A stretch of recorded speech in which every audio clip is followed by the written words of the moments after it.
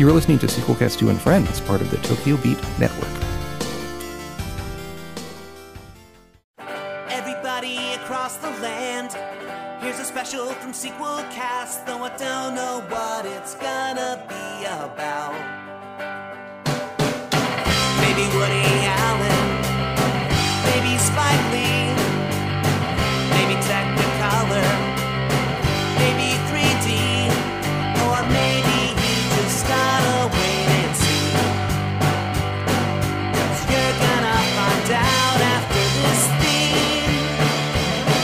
This Sequelcast special is a go. This Sequelcast special is a go. What's it gonna be about? What's it gonna be about? What's it gonna be about? Who knows? Hi, welcome to Sequelcast 2 and Friends, a podcast looking at movies and games and franchises one title at a time. This time around, we're talking a bit about Monkey Island and kind of pirate imagery and movies, TV shows, and so forth. With me, I have Thrasher Hello? and Alex. Yo ho ho and a bottle of rum. And with me, we have a very special guest, Dominic Armato. You might know him best as the voice of Guybrush Threepwood. He also has been doing voiceover for various projects over the years, including Real Monsters, which is one that sort of jumped out to me. Was that your first gig? No, not at first, but it might have been my first animation gig. I'd have to think about that. But yeah, there was just one guest episode that I did with oh my gosh, I'm blanking on her name. Jeopardy host, new Jeopardy host, Mayim Bialik. So that was yeah, exactly. Yeah, it was just a one episode gig. So that was interesting. It was a fun day. Did they have you record in a group, or is it all separately? For that one, I believe it was the two of us at the same time. They tended to work pretty quickly. That was Klasky Chupo, they were doing Rugrats, and then I did Rocket Power with them later on. And they would try to, squeeze a bunch of people in to keep the energy up, let you play off of each other as much as possible. I think it was just the two of us in the booth for that one, because we were just a couple of guest actors with a few lines. So not a whole big full episode thing. Right. That's but I think anytime you get someone else in the booth with you to act off of, I think that always helps the performance. Oh, absolutely. Yeah. I mean, I think it's pretty typical for animation, not so much for interactive, but for television, that's pretty much the norm. Certainly. So, I mean, with Monkey Island is pirate themed, also comedy themed. And do you remember when you first saw a pirate in a form of media? It could be a TV show, could be a movie, could be a... Oh gosh, first time ever. I don't know. What's the first one you think that made you think pirates are cool? I mean, it might very well have been Monkey Island. It's not out of the realm of possibility. Right. Man, I mean, I must have seen piratey stuff as a kid, but I can't think of what it would have been. I can't think of any specific shows, but I feel like, there's always those little, snippets and cartoons and that kind of thing. It is funny because you do grow up with pirates around. You dress up like one for Halloween. You're aware of it. You're aware of eye patches and parrots and stuff.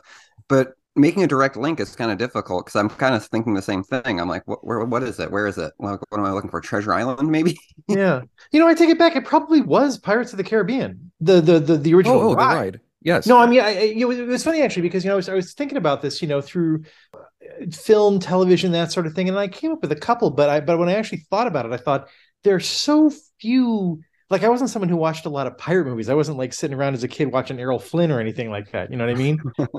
But still, and then the more I thought about it, it's like, gosh, I feel like really my biggest exposure to the whole piratey theme was just the ride at Disney, both California and Florida, which is funny since, ostensibly that's kind of where sort of the Monkey Island milieu is at least partially inspired by. So yeah, I mean, it makes me wonder how much it seems weird, but it makes me wonder how much that ride, the physical ride has influenced, media of all kinds over the decades.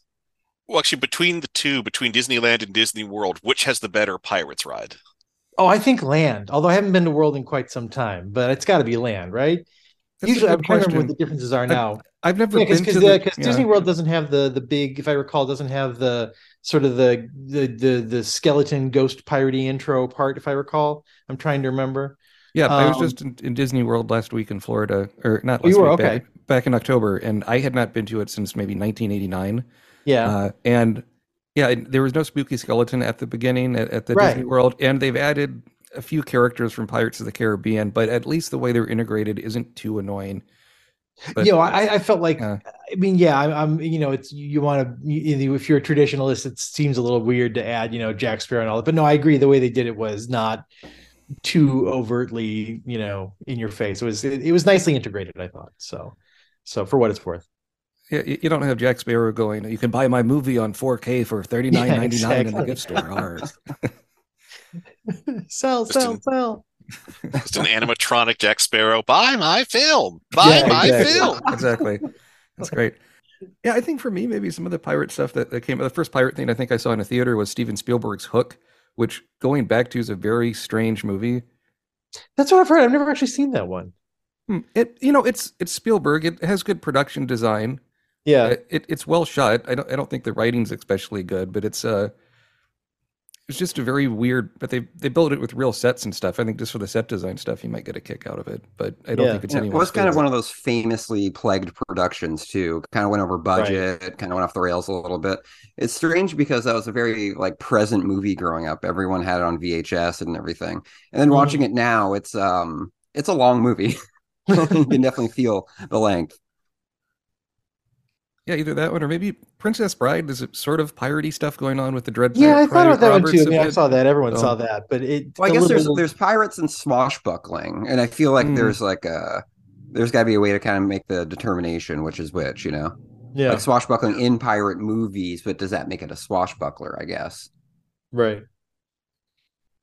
good point. I was, looking over all the Monkey Island games you've done voicing the main character, Guybrush Threepwood, of course, and that you played the original Secret of Monkey Island. I think you mentioned at a friend's house on Sega CD or something. It was at my house, but yeah, Oh, it was your house. That was my intro. Yeah, when I was in, I think I was in high school at the time. I got a Sega CD, and yeah, I picked up Curse of Monkey Island, or excuse me, yeah, it's Secret of Monkey Island, and that was my intro. So I And played that. Then not too long after that, I played LeChuck's Revenge on the PC, and then figured, well, that's it. Ron's gone. It's been many years. We'll never see this again. yeah, I mean that's been the most Right. surreal thing about the new game is I was arguing with my friends at 12 about the Ron Gilbert stuff when, oh, he's never going to make a third one. Like I never thought this would happen with the new game Return to Monkey Island, and I think I like that the writing is thoughtful and it's actually about something. I'm trying not to get into spoilers because I don't think my co-host have beaten it yet. Yeah. No, I mean, a lot of that, I think, between both Ron and Dave, there's so much thought in the storytelling, and one of the things that I loved about this, and I told them this early on too, is that it's less gag driven to me.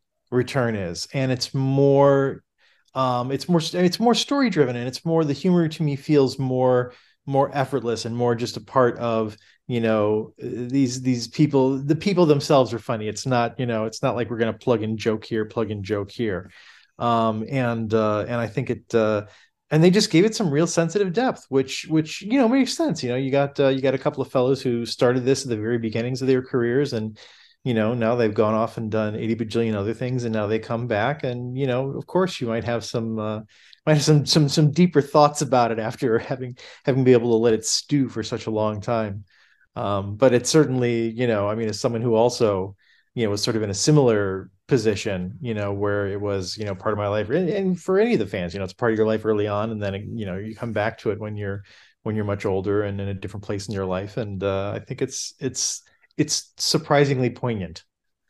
Well, actually, speaking of poignancy, because I think I first heard you do the voice of Guybrush Threepwood in Curse of Monkey Island, and the vocal performance had a really kind of like youthful, like boyish charm to it. I'm just wondering, when you're doing that voice, where is the emotional or where's the humanity of Guybrush? Like, what do you tap into to bring that vocal performance out?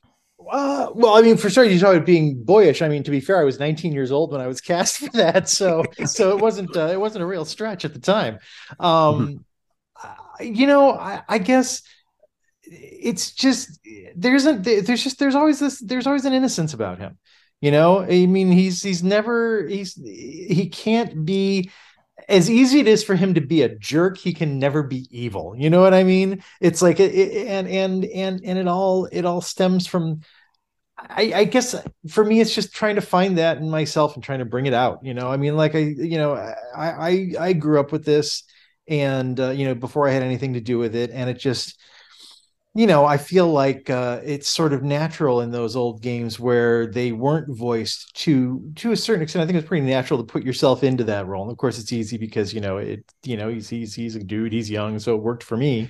And I just kind of felt like I've put myself in this guy's shoes for so many years, and it worked for me, and maybe it'll work for everybody else too. And it happened to work out just fine that way. So I mean, if you can find it in yourself, then you should be able to find it in the character, I think. So, I mean, speaking of what you said, you had played the first two Monkey Island games when you were a kid. When they went back into the special versions where you did the voices, did you find it challenging in that you're doing voiceover for a game that wasn't designed to have voiceover to begin with? Meaning the Yes. dialogue was written Yeah. to be read. It wasn't written for someone to speak it Yeah, necessarily. it wasn't all the time, but there certainly were a lot of places where we run into a line and it just felt really awkward. It seemed natural when you read it on the screen, but when you actually tried to speak it out loud, it felt really awkward. And that was, and that's just the old voiceover magic of, like, if you have it's funny because actually you sort of end up tapping into those tricks you have in your back pocket for when you have a bad script, for when it's just something that's badly written, which wasn't the case here. It was written perfectly. It's just that it wasn't written to be voiced. So to kind of try to take something that's a little awkwardly written and just smooth it out and make it sound a little more natural. So that was a little tricky at times. And it's a little weird too because some of all the lines were so short. Because how much there wasn't anything that was a nice big long chunk, because you had to pop it up on screen and have somebody read it quickly. So it felt a little weird. It felt different. It felt very, very different voicing it.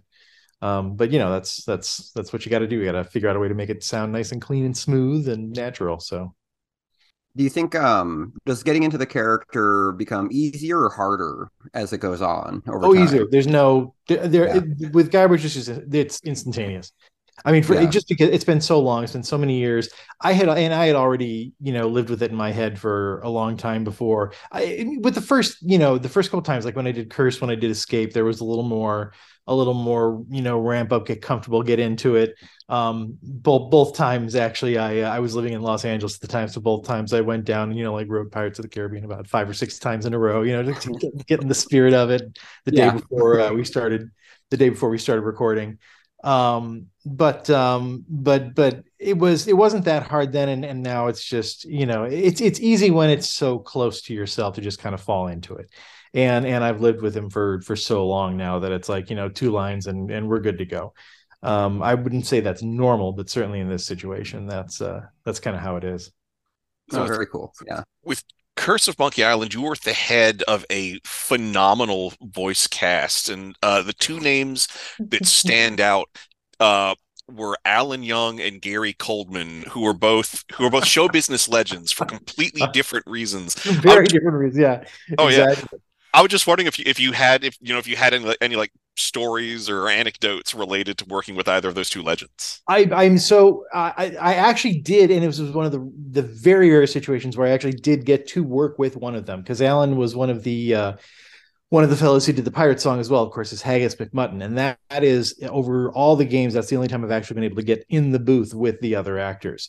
So it was him and Greg Berger and oh gosh, I'm blanking now. I remember the fellow. I'm blanking his name. But in any case, that was the only time we've actually been able to get in the booth. So that was tremendously exciting. And he was just, he was a legend at that point. He'd been around forever, and he was just, just a sweet dude, just a really laid back, easygoing guy who's, he's not, it's after coming in with something to prove. He's just there, having some fun and doing a fun role.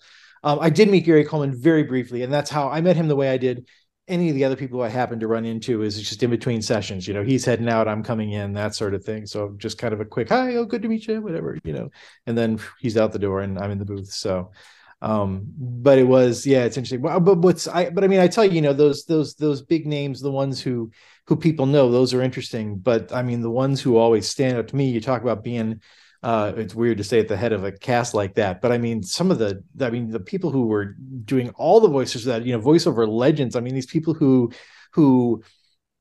back then, certainly the general public was not aware of their names at all. I would say there's a lot more of that now. People are much more conscious of voice actors in games now than they were at the time. But I mean, I think like people like Tom Kane, and I got to sit through a couple of sessions just to watch him in particular. And I mean, I was completely blown away watching him work, reshaped how I approached the work, maybe not in a positive way. He scared me off a little bit because it was so incredible to me how those voice actors, you could give them a little character, a little description, a little, and they kind of think for a second and like, okay. And they step up to the microphone and just nail it on that first try. And all of a sudden they're that character.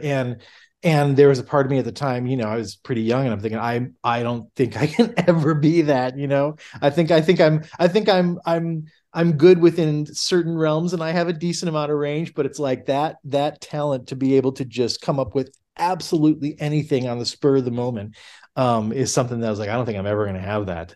But it's certainly, maybe you want to try, but man, they're amazing to me. So looking up your bio, you did a food criticism for a time. I did. And I'm wondering, did you ever get to go to a pirate themed dining establishment? There was, so it's sort of kind of, yeah, there's a bar here in, it's kind of funny. It was a coffee shop that was built in an old Jiffy Lube or some old express lube place. And then they had, beneath the coffee shop, they had the pits where you'd be underneath the cars, and they converted that into a pirate ship themed bar called Undertow. And it was great. It was, they got like, and it was completely Disneyfied. It was like pirates. It was the whole thing was supposed to be like the hold of a clipper ship, and they've got the deck above and like a little bit of light filtering down through the cracks in the deck, and they got the portholes with the video of the ocean going by, and every once in a while the storm would start up. They went huge with it. It's a tiki bar, so on piratey tiki, I don't know, but even a little bit of a pastiche of things, but yeah, no, it was a lot of fun, and they've since opened up a couple locations here in Phoenix. So there used to be a great place out here in St. Helen, or I'm in Portland, Oregon, but just outside the city in St. Helens, there's a place called Ye Old Grog Distillery that unfortunately went out of business because they couldn't legally sell their stuff in stores because it's grog. It's something weird technicality with the combination of alcohol in it.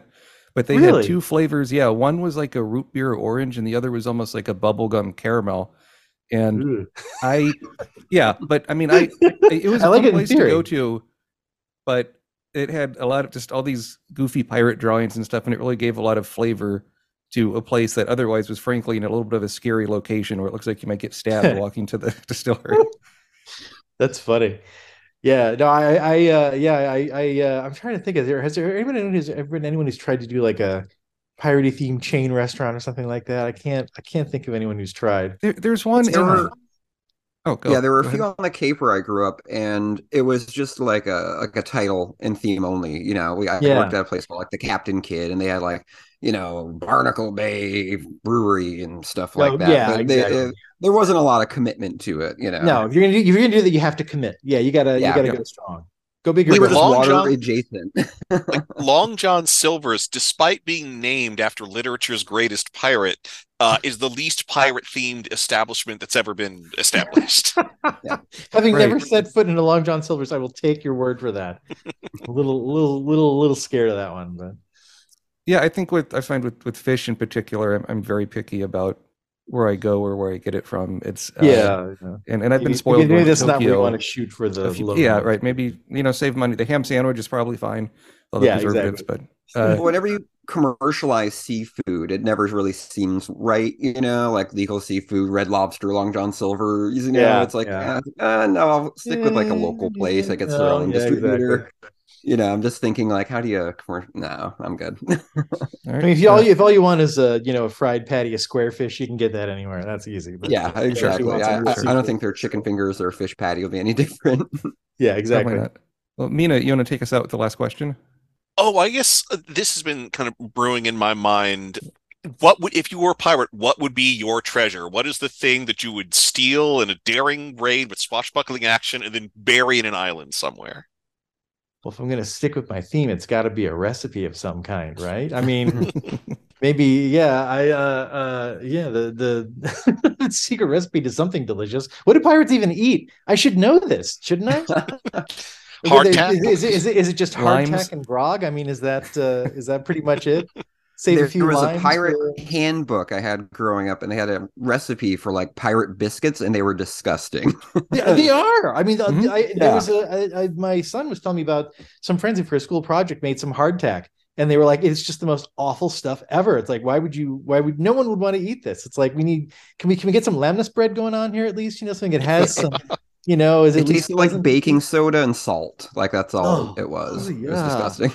I mean, you got to do what you got to do, but geez, oh man. Yeah.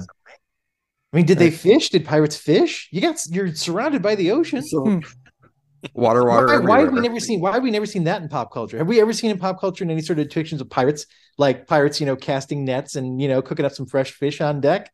This is the Yes. intersection of my interests here. Ah. This is You what know, we need to playing figure some out. Yeah, see? halibut on the poop deck, Yeah. right? I mean, you're surrounded by delicious seafood. Why are you not? You should be taking advantage of that. Shucking lobsters. It's right Yeah. there, man. Exactly. Yeah, Yeah. you can't get any fresher than right from the ocean. Well, That's what I'm thinking. I mean, right. in reality, did they? I don't know. Seems like such a waste. it if you does. It weren't. does. Well, Dom, thanks so much for doing this. No problem at all. It's been a blast talking about food and Monkey Island. And do you have any current projects you want to plug?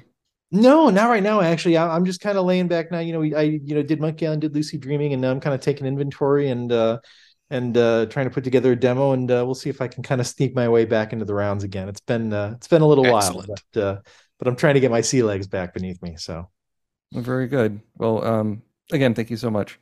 no, thank you. I appreciate it.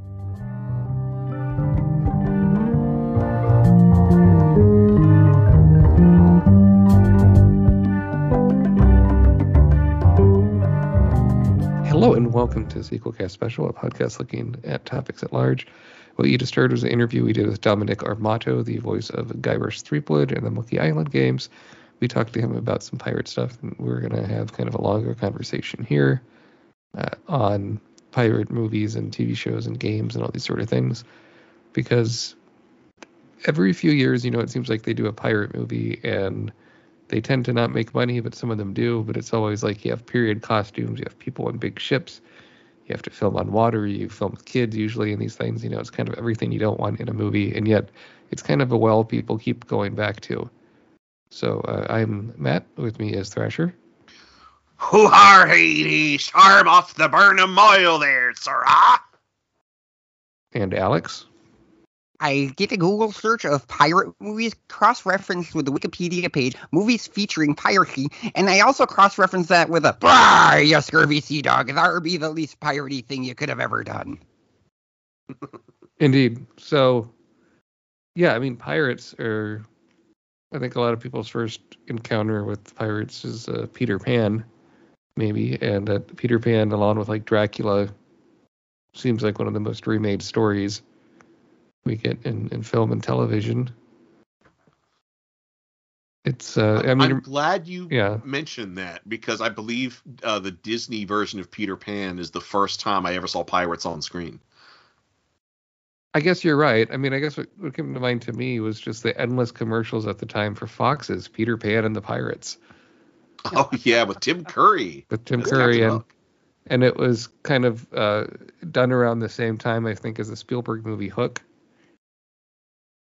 Yeah, it's yeah. interesting because we watched Peter Pan, Pirates, that was like that's like set the bar for pirates. It's like fucking parrots on the shoulders, eye patches, swords, and yar. And yet we were not a Hook house. We didn't have Hook. We didn't have the VHS. I didn't see it till I was an adult, actually. I saw Hook in theaters, and that was the first time in a theater when I walked out. I'm like, that was not very good. And I was maybe 8 years old or 9, whatever it was. And yeah, sorry, keep going. No, it just was, I recall, the commercials, it's Steven Spielberg. I knew he was the Indiana Jones guy. and the poster was just the shining Hook. I mean, Sony with the marketing on that really didn't skimp. Apparently, it was such like a cool set to visit. People were taking actors and directors and everything were taking their kids to visit all the time to see the Hook pirate ship set. And it's one of Spielberg's few movies that he's made that he doesn't like very much.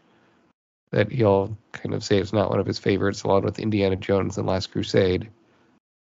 Yeah, I can see why. It's funny. This is like one of those internet things I think is kind of funny. Is that like I remember it was kind of a dud when it came out, and a lot of people I know, our age group, I guess you could say, were like, "No, Hook's awesome. It's great. I watched it when I was a kid, so it's great now." And I watched it. I was like, "This is kind of long and not that interesting." So I did not see Hook until I think a year or two after it came out on home video. And I remember, like, I have not revisited it, but I remember not liking it at the time. But the thing that always sticks in my mind about Hook is that before it came out, it was the first time I remember ever questioning the premise of a movie. I remember when like, I see the trailer and I hear an ad on the radio, and I remember distinctly having the thought, well, Peter Pan is the boy who never grew up. So if in your narrative Peter Pan has grown up, is it legitimately a Peter Pan story? If you violated that central conceit of the character. That would be like, what if Dracula wasn't a vampire? Yeah, well, and then you have Robin Williams play the Peter Pan, the elder Peter Pan in the real world. Who you want for that role, frankly. Well, and he just seems, he's angry. His character kind of is having spats with his wife. Like, it's just sort of, and there's a pretty good, I don't know the name of it, but there's a memoir by Terry Brooks who wrote the Shannara series of fantasy novels, but he wrote the novelization for Hook. And he talks about they gave him very little to work with, and I guess initially in an early draft of the script. So in the movie at the beginning, they're watching a stage production of Peter Pan, but in the original script, they were just all going to a baseball game. And he thinks in the movie, having the characters watch a play of Peter Pan makes things very confusing and muddled, which I agree with. And he was given like almost no pictures from the set. And he sort of compared it to when he did the novelization of Phantom Menace, Star Wars Episode 1. He got all sorts of help from George Lucas with pictures, and he got to see some of the footage before anyone else did. And he had like all these phone conversations with the director to kind of help his novel version. So. Yeah, it's one of the perils of adapting, of making a contemporary version of an older thing that has a huge cultural footprint, is that inevitably you have to decide, whether or not that cultural footprint's going to be acknowledged in your new work, and if so, how. Sure. And I mean, so you mentioned Thrasher, the Disney Peter Pan might have been your first time you saw Pirates. Did you think Pirates looked fun? Do you think they were scary? What did you think about it? Well, I thought Captain Hook was fun, and I thought Smee was fun. They have a really delightful, like, dynamic. But what always struck me about the Disney version of Peter Pan is all the other pirates look terrifying and intimidating. Like Captain Hook and Smee, they're just fun. They're like old pantomime actors. They're there to entertain you.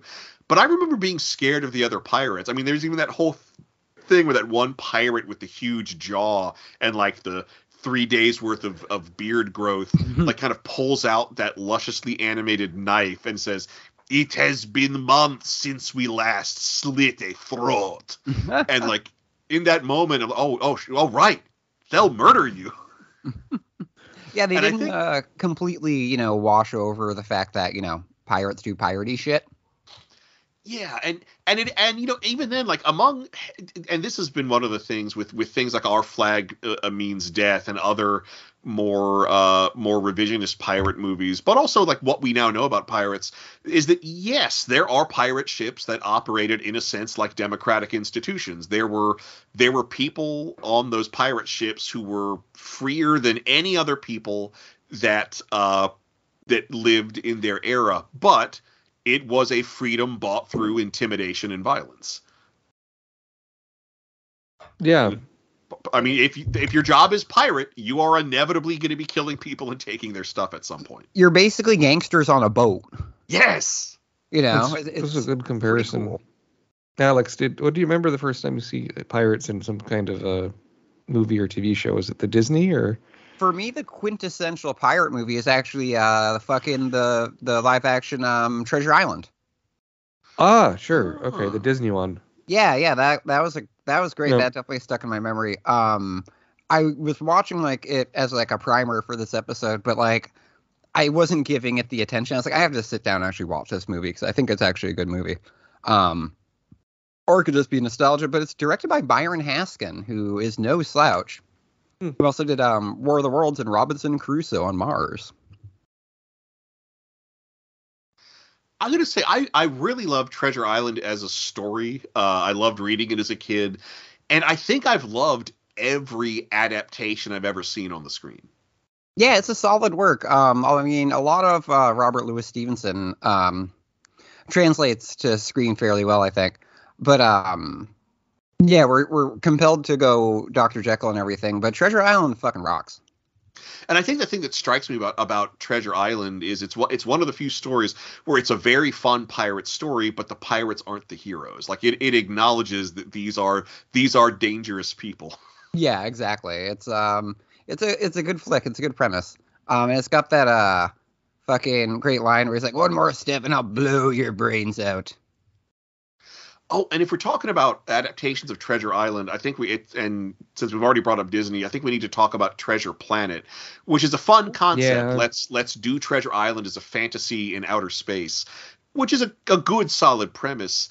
It's a gorgeously animated film, but I feel like it's one of Disney's lesser efforts. And one of the reasons is because it kind of more awkwardly combines traditional animation with computer animation. You know, like I think the combination is more awkward in that than it is in any other movie of its era. But the other thing is that there's a very particular relationship that exists between Jim Hawkins and Long John Silver, who is the main pirate of the story. And the mistake that Treasure Planet makes is that when Long John Silver is introduced, he kind of becomes a surrogate father figure for Jim Hawkins, who is himself an orphan whose father died because of piracy. Yep. And the mistake that Treasure Planet makes is it decides, oh no, he is a good father figure for Jim Hawkins. No, he's not. He's a sociopath who's manipulating Jim to get a treasure map, and he plans to betray Jim. And Treasure Planet never hits that tone because it keeps asking you to forget that Long John Silver is ready to betray Jim at the drop of a hat and will kill him to get the treasure. Right. I think also it came out after Toy Story, and after Toy Story is such a hit, everyone had the general public had the thing, okay, this is what cartoons are supposed to look like now. So it cost a lot of money. It didn't do that well. And after that, you had a few 2D animated stuff like Princess and the Frog or Home in the Range. And one misstep is that apparently they had planned a direct-to-video sequel where the villain was an ancient robot pirate named Ironbeard. And if you look up the concept art for Ironbeard, he is terrifying. He's like this skeletal robot with chains hanging off his face. It's really great. And being untethered from the novel Treasure Island, I think that would have been a great film. That probably should have been where it started. I think, yeah, because the story's been done so much, and then it's called Treasure Planet. It's not clear. Is it Treasure Island? Is it just about a planet with a lot of money on it? What is this thing really about? Had they even just called it Treasure Island and it was set in space, I think, maybe it might have been more clear what was going on. So, I mean, I'm just looking at all these different versions of Peter Pan, and a lot of these I just have never seen. I mean, there's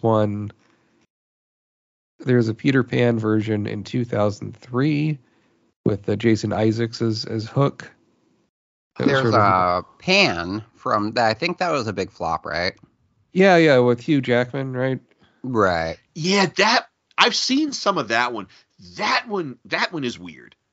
Was this like an off-brand? Like this looks like the like, you know, when you have like this knockoff movie from like another country, you know, like you have like Terminator 2, then you have like, you know, the Turkish film called like Termination Man or something. Like, was there another Peter Pan movie that this was competing with?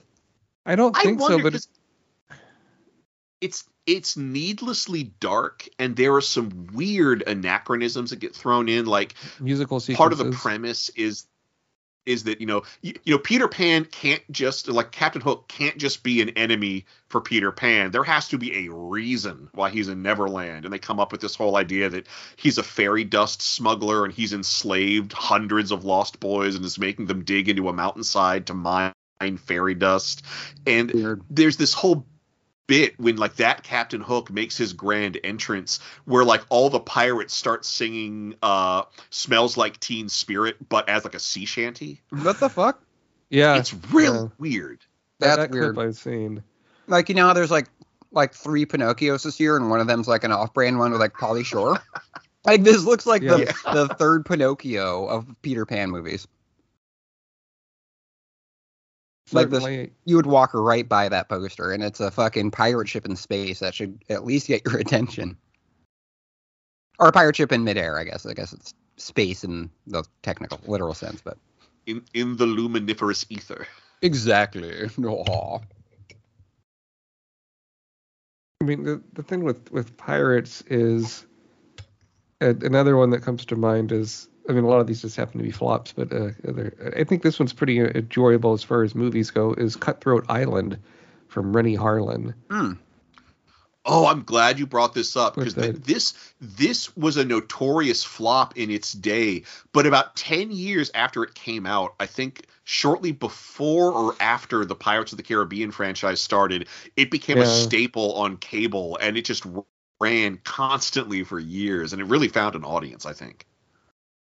Yeah, this was like a Heaven's Gate level flop. It was like a huge production, and it fucking tanked. For reasons beyond me, because we had it on tape growing up. We watched it all the time. It was a lot of fun. I think I don't know. There hadn't been a movie like that in so long, and the poster maybe looks kind of cheesy, and maybe it needed someone bigger in the lead other than, I mean, Gina Davis, I think she was married to Rennie Harlin or something at the time, but Matthew Modine, I don't think is as big enough of a name as you'd want. Well, Gina Davis was huge at the time, and I think they expected her to carry the film. And it also makes me wonder, you know, like, what could have been? Like, if this movie had been a success, would Gina Davis be remembered for this movie the same way we remember Sigourney Weaver for Aliens? I mean, also, this was not I think it was bad timing. Like, 1995, you got, like, Seven, Casino, Braveheart, 12 Monkeys. We have a lot of, like, high concept. If it's not like an edgy dark crime film, Michael Mann-Siegel. If it's not an edgy dark crime film, it's like a social realist film.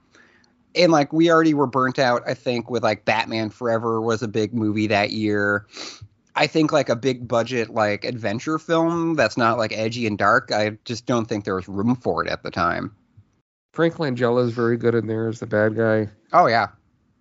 There's a lot of good stuff in that movie. I think it's cool. So there's listeners, and you guys, you know that I'm a big Hammer fan. Hammer obviously didn't just make horror films; they made some swashbucklers, and many of those are pirate movies.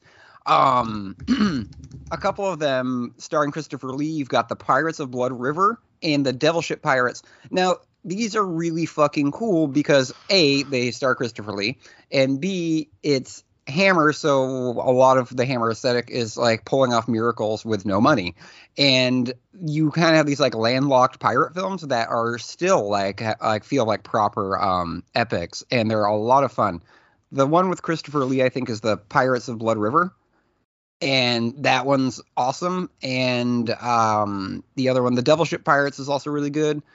But the one that's awesome, I mean, they're all pretty awesome, but there's one called Night Creatures. Very misleading title. It's actually Captain Clegg, where it's starring Peter Cushing, Oliver Reed, and all the Hammer regulars, Michael Ripper, all those fucking guys.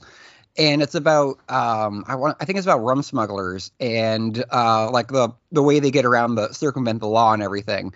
And it's a great movie and they get into like a lot of the old like Hound of the Baskervilles-esque, like how you'd rub like phosphorescence on like your horses to make them look like ghosts to scare people off, you know? It's got a lot of that cool like old-timey British history shit, which is a lot of fun. So yeah, definitely check out Night Creatures, and like the upper tier of other Hammer pirate films are The Pirates of Blood River, Devil Ship Pirates. Stranglers of Bombay is a kind of a pirate movie too, which is about the Stranglers of Bombay, I guess. They would strangle people and loot their shit, which is like another kind of like old school pirate thing. And it's not like really whitewashed or anything. It's like pretty grim, pretty dark stuff. It's really atmospheric, and they're all very moody in that wonderful Hammer way. So I would recommend those big time. Sequelcast 2 and Friends is a podcast looking at movies in a franchise one film at a time, hosted by me, Matt Bradley Shurgi, Alex, and Thrasher. We also look at video games. We're working through Sierra Online's adventure games from Mystery House all the way up through Gabriel Knight 3 and larger pop culture topics. It's a lot of fun. For more info, go to sequelcast2.com, only on the Tokyo Beat Network. There's one, I wish it was a bit better, but it has a good cast. It's an 83, The Pirates of Penzance. Oh yeah. With Kevin Kline and I think Angela Lansbury's in it maybe, and yeah, she plays the nanny. Yeah, she's the nanny. And it was one thing where I think originally Terry Gilliam was going to do it, so Terry Gilliam secured all these locations for filming, and then I think he lost financing and someone else beat him to the punch. But the problem was they wanted to use all these locations that Terry Gilliam had squared away. So instead they had to film it on sets mainly, and it looks kind of cheap. It doesn't quite have the scope that it should, but Kevin Kline was known for playing the lead in Pirates of Penzance on stage. And it has it's a good version, not great, of the musical, and I kind of wish you'd get a remake of this. It's a bit long, but I've seen it on Pirates of Penzance on stage a few times, and it's a fun show. And you wouldn't always think of musicals and pirates going together, but this is just a classic.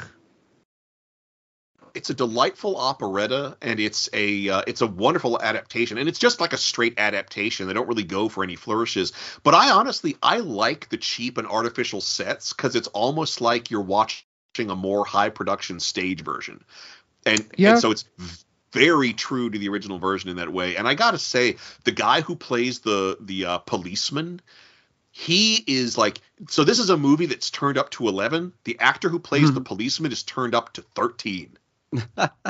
He acts like he's in a silent movie. He is so like cranked up in every part of his performance. So it's one of my favorite versions of the Policeman's Lot song. And this movie, it's an interesting anomaly, because when this came out, to promote the film, they had the actors and musicians from this film be the musical guests on a few episodes of Saturday Night Live. Oh, shit. Yeah, and it's in that weird, I think, Jean Doumanian period that often gets overlooked when, like, Julie Louis-Dreyfus was on. But yeah, and, like, the musical guest, the stars of the Pirates of Penzance, and they just, like, do the numbers. And it's really good, and it kind of makes you wish, well, why don't they do that? Why don't they do that now? That would be cool if you had the stars of musicals promoting the musical in that way. But what's amazing, so yeah, this came out in 1983, and I am sure because of Terry Gilliam's involvement and the fact that he left the project, and then they had to resume it with another director, probably slowed it down. Because you know what it almost came out concurrent with is the Australian Pirates of Penzance that came out in 1982, the pirate movie. That one's strange. Which one? Because it is half a straight up adaptation of Pirates of Penzance, except it's set in the modern day at like a resort town in Australia. But then it also has new music reflecting the music of the time, the music at the time being the very early 80s. It's called The Pirate Movie. That's the actual title, The Pirate. Yeah, yes. The Pirate Movie. Goofy. Because, knowing how long a movie could stay in theaters at the time, can't you imagine? Yeah, like a ticket for the pirate movie, and then you end up getting a ticket for Pirates of Penzance. Yeah. So yeah, I'm sure that caused problems. And I remember, and what the two things that stand out is that there's a ridiculous music video sequence for a song called "The Pumping and the Blowing," where the main pirate in a diving suit goes underwater and his love interest is on the boat pumping the bellows to keep him oxygenated. And it's a weird song in the movie, and it's a weird song when you divorce it from the context of the movie. But the other thing is, in this, when they do Modern Major General, they change some of the lyrics to make them more contemporary. And the Modern Major General makes this there's like a line, I'm older than the Beatles, but I'm younger than the Rolling Stones. So even in 1982, that was a hack joke. That is a pretty hack joke, like either way. Sure. I mean, what you're talking about the big pirate stuff. We've talked about Pirates of the Caribbean on the show before. There was a video game of Pirates of the Caribbean that never came out. It was pretty much completed.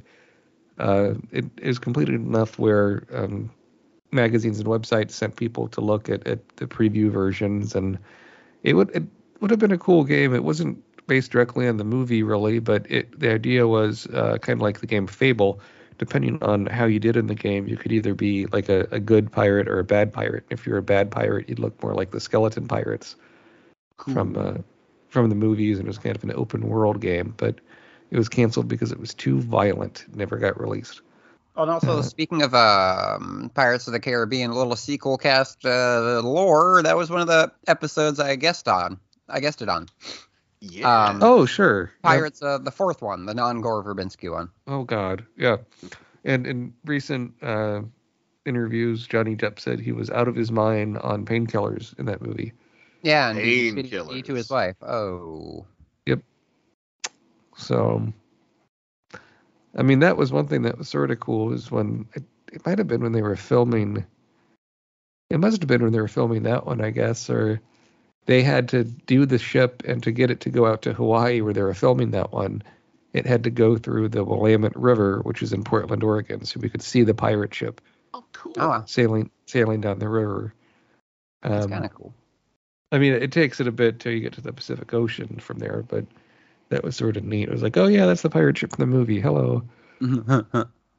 Yeah, there was I guess Pirates of the Caribbean, Johnny Depp, one problematic person, pole vaulting to another, is Roman Polanski's 86 film Pirates. Oh. With Walter Matthau. Yeah. How was that one? I've never seen another it. Movie you might have seen if you asked for a ticket to the pirate movie. Yeah, I know, yes. Right? It's like noted as like one of Polanski's worst movies. It's even Polanski's worst movie is still kind of good. It's got a great production quality, great costumes, it looks fantastic, but it's long and it's a little lopsided. And I think this is like, it's like when P.T. Anderson like wanted to make a Netflix and chill movie with Inherent Vice, and what you got was like a complex neo-noir that's like also kind of a stoner movie. So like, I think Polanski trying to do like a family, not a family friendly, but like a PG rated adventure film, I guess. It's still like pretty dark and like not really like family friendly, I guess. But it is kind of like an old school high stakes adventure film on the high seas. I guess that's interesting to note with pirate films, like something like Pirates or Cutthroat Island, is that these are movies that you have to put a lot into them, and there's a lot at stake because they could fucking fail very easily and go over budget. Right. One pirate thing that comes to mind, I haven't seen this in a long time, but there was a DreamWorks animated film called Sinbad Legend of the Seven Seas. Oh, shit. Did you see this one, Thrasher? I don't think I have, no. It featured the voices of Brad Pitt, Catherine Zeta-Jones. I keep meaning to watch this, and I've never have. Yeah, although it's fun, this is one that lost a lot of money. And in the trailer, it just showed Brad Pitt and Catherine Zeta-Jones in the recording booth laughing, which is strange to do in the movies animated. And the only thing in test screening audiences liked was this dog, so they started adding a lot of the dog in the movie for no reason. So when you watch it, there's like this pit bull dog that is just arbitrarily in scenes because that's what the kiddies liked in the different scenes. They're movies that I loved growing up were the Sinbad movies, though, the live action ones with the Harryhausen monsters. Yeah. Those are so much fucking fun. The Seventh Voyage of Sinbad and the Golden Voyage of Sinbad, I think. Right. They're fucking cool. Oh, and I love, and the seventh voice of Sinbad, Tom Baker, who's famous for playing the Fourth Doctor, plays the evil wizard. Yes. Oh, and this is some fun like lore connected to that. So at the time, he was such a struggling actor at the time that the moment he walked off set, he had to get a job at a construction site because he wasn't getting any other work. Oh shit. And I think it was like Terrence Dicks and one of the producers of Doctor Who, they knew they needed to cast a new Doctor because Pertwee was getting ready to leave the role, and one of them had seen Sinbad and like, oh, that guy's spooky. I think he could be the Doctor. And so, like the story goes, like I think it was Terrence Dicks took the showrunner to see the movies, like that creepy guy. Let's see if he's available. Well, of course he was available, and he wasn't going to turn down any part. And like the story goes, they came to him while he was working on the construction site, because I don't think he even had an agent at the time. They had to track him down and told him while he was working on construction, like, oh yeah, we want you to be the new Doctor. Do I have to audition? Would you like the part? Make me an offer. Sure. Okay, I'll take it. And he just walks straight into the foreman's thing and like, well, I'm afraid I've gotten a job, so I must be off. That's hilarious. Well, that reminds me of those stories of like Vincent Price's biography written by his daughter. It talks about whenever Vincent Price had the last day of the movie, he'd go straight to the unemployment line and file for unemployment. Because he's like, well, I'm without a job, which is true. But I mean, he did work a lot, but it is one of those acting as a career where you're getting, very short gigs and you're unemployed constantly.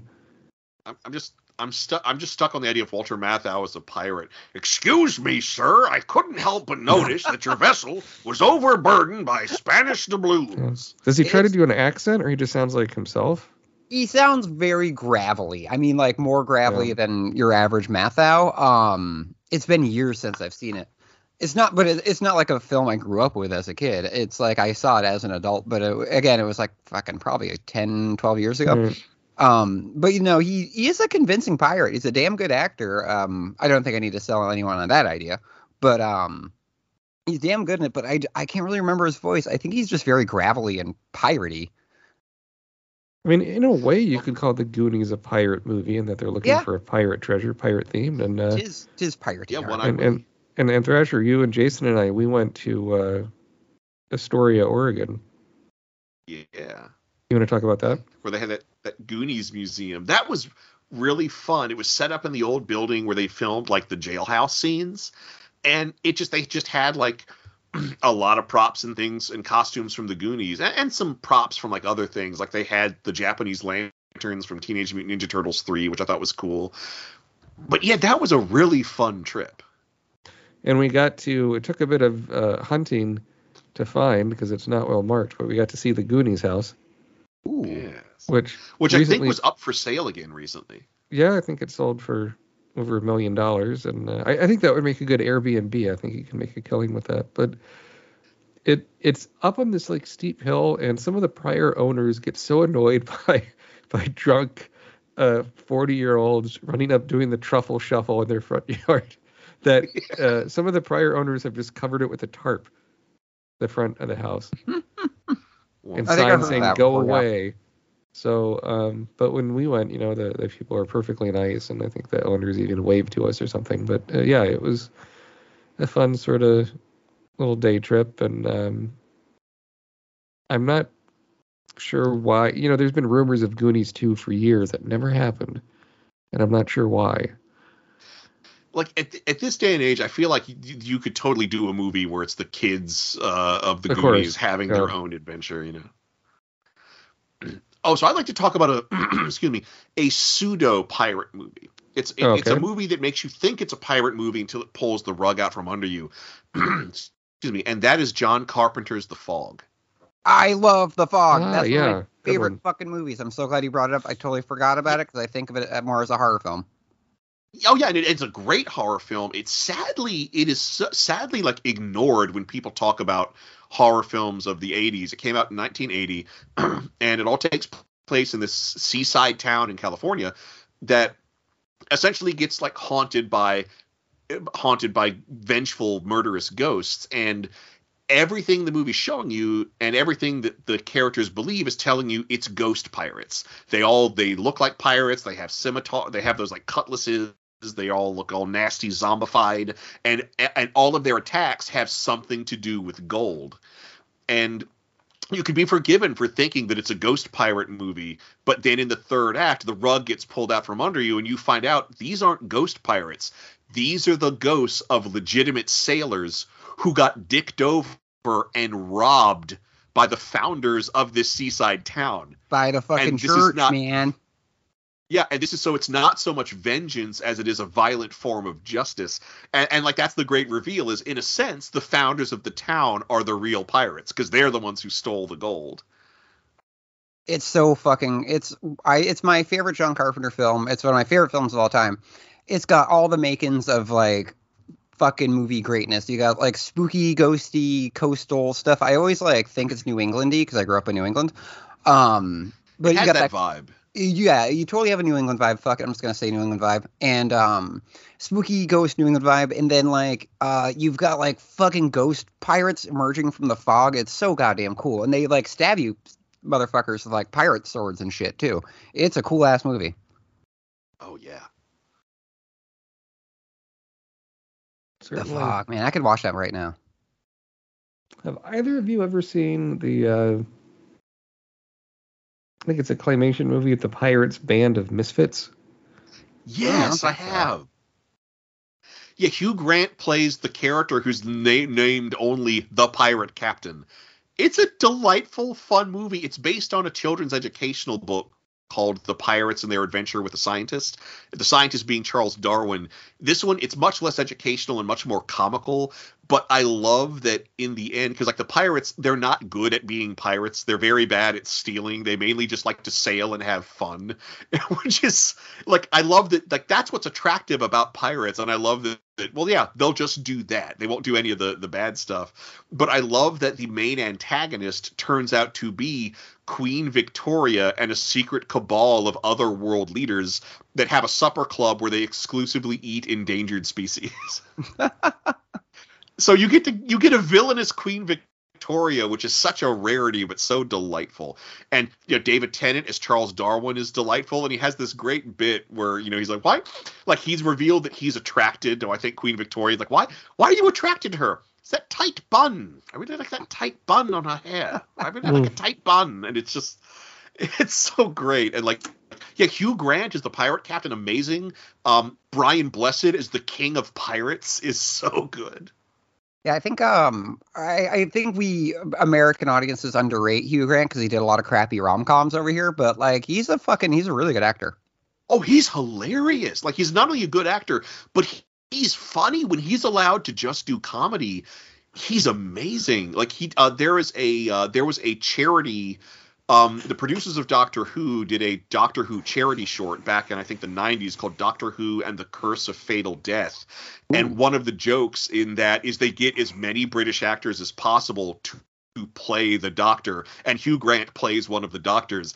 And he's so good that you want him to play the Doctor in a comical Doctor Who story. Speaking of Hugh Grant and pirates, I mean, there's some piratey stuff in Cloud Atlas, right? Mm. Yeah. Yeah. The Who and the True.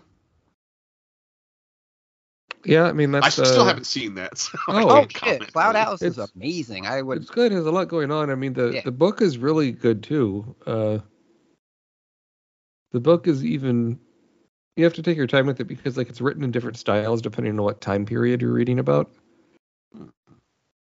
But yeah, it's quite the journey it goes on, and that's a good call. Why don't we do one last go around of pirate themed things?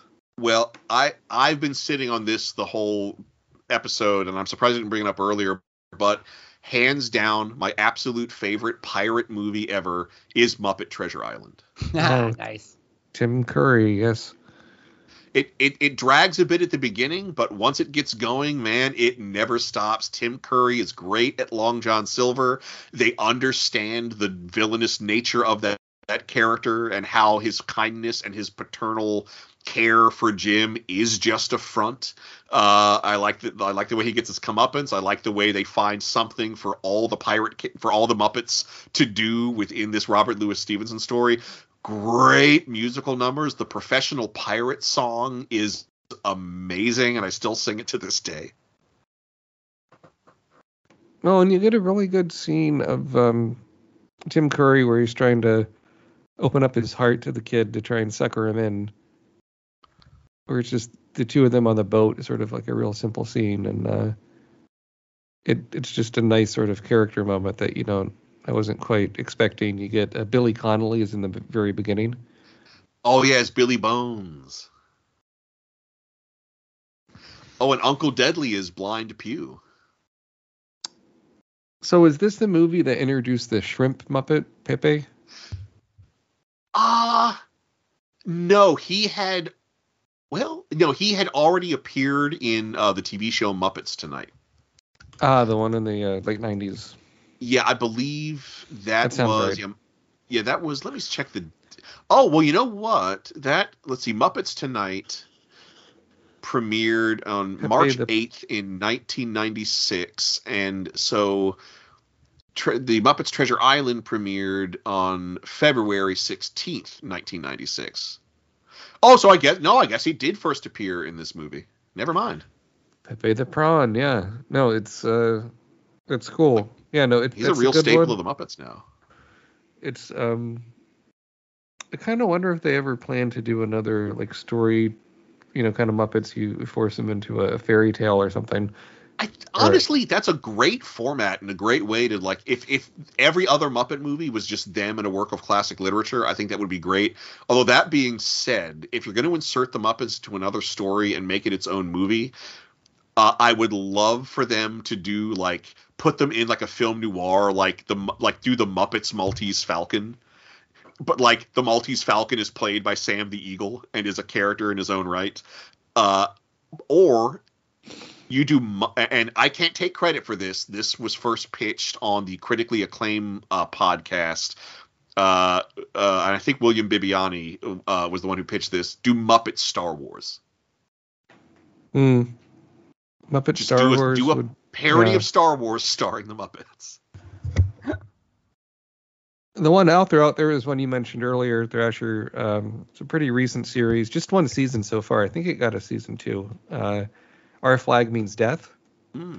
Fucking badass title. No, it's great. It's a HBO, Taika Waititi, mostly comedic series. I mean, there's some serious stuff about it, but no, kitty, don't get on the computer. Mm-hmm. My 6 pets are running to chew my arm off right now. But yeah, so because they want their breakfast, but what happens with it takes a little bit to get going, but it's about a pirate that's sort of a coward who accidentally kills someone, and now he has some actual cred. And it has a nice epic scope to it. It ends kind of on an ironic note that could work either as a series finale or a season finale. And it just has this really sort of unexpected moments between the characters. It is a very queer-focused pirate show, which is nice. Have you seen it, Thrasher, or no? Yes, I haven't seen it. It's in its entirety. I think I've seen about half the episodes, but they are funny, and I love the way that it's the production design. It's like they're making the most big budget pirate pirate movie you've ever seen. But it's just these like sort of delightful, very, very Britishy or New Zealandy, as the case may be, characters. I love Rhys Darby's as like the main pirate. Taika Waititi is great as I think Blackbeard, and it's just tremendously fun. Everyone is very, very charming. Yeah, it's worth seeking out, and just give it a shot beyond the first episode, because as a lot of pilots, it has to do a lot of heavy lifting that first episode. And I think once it starts to find its groove and starts to go along a bit more, it's pretty good, and it's pretty. Episodes are also like brief, which is nice. Too many shows have hour-long episodes nowadays. and they don't Yarn. necessarily need them. Yeah, that too. Yep. That's the one thing I wish more streaming shows took advantage of, is the fact that since they're not on a network, they don't have to fit to a time block. Like, I'm fine with an episode ending 5, maybe even 10 minutes early if you don't have enough story to fill a full half hour. Likewise, I'm happy if the episode lingers 10 to 15 minutes if there's like story and comedy to fill those 10 to 15 minutes. Yeah, on the other hand, if you see them playing with the format, they tend to make stuff really, really long just because they can. And that's not always the best choice for the story. So, all right. Well, we've had a discussion here about pirate films matey. and TV shows and things, and hopefully you found it entertaining. And thanks again to Dominic Armato for coming on for a bit to talk Monkey Island and all things piratey. And if you didn't find it entertaining, we'll keelhaul you. That's right. So you can find me on Twitter at MATWBT. You can follow me on Instagram at WT2Art. And I'm on the Twitter, y'all, at CrabNebula1914. And I also made a short film called Burnt by the Sun. It's on YouTube, but check it out. Very good. So you wanted to do a little sing-along, Pressure, or no? Oh, I mean, sure. Do I need to look up the lyrics, or do you all know the lyrics? I don't know the lyrics. Why don't you take us out with that? So until next time, this is Matt. And this is Thrasher. This be a silly dog. Saying, when I was just a lass, searching for my true vocation, my father said, now lass, the choice deserves deliberation. Though you could be a doctor, or perhaps a financier, my boy, why not consider a more challenging career? Hey ho ho!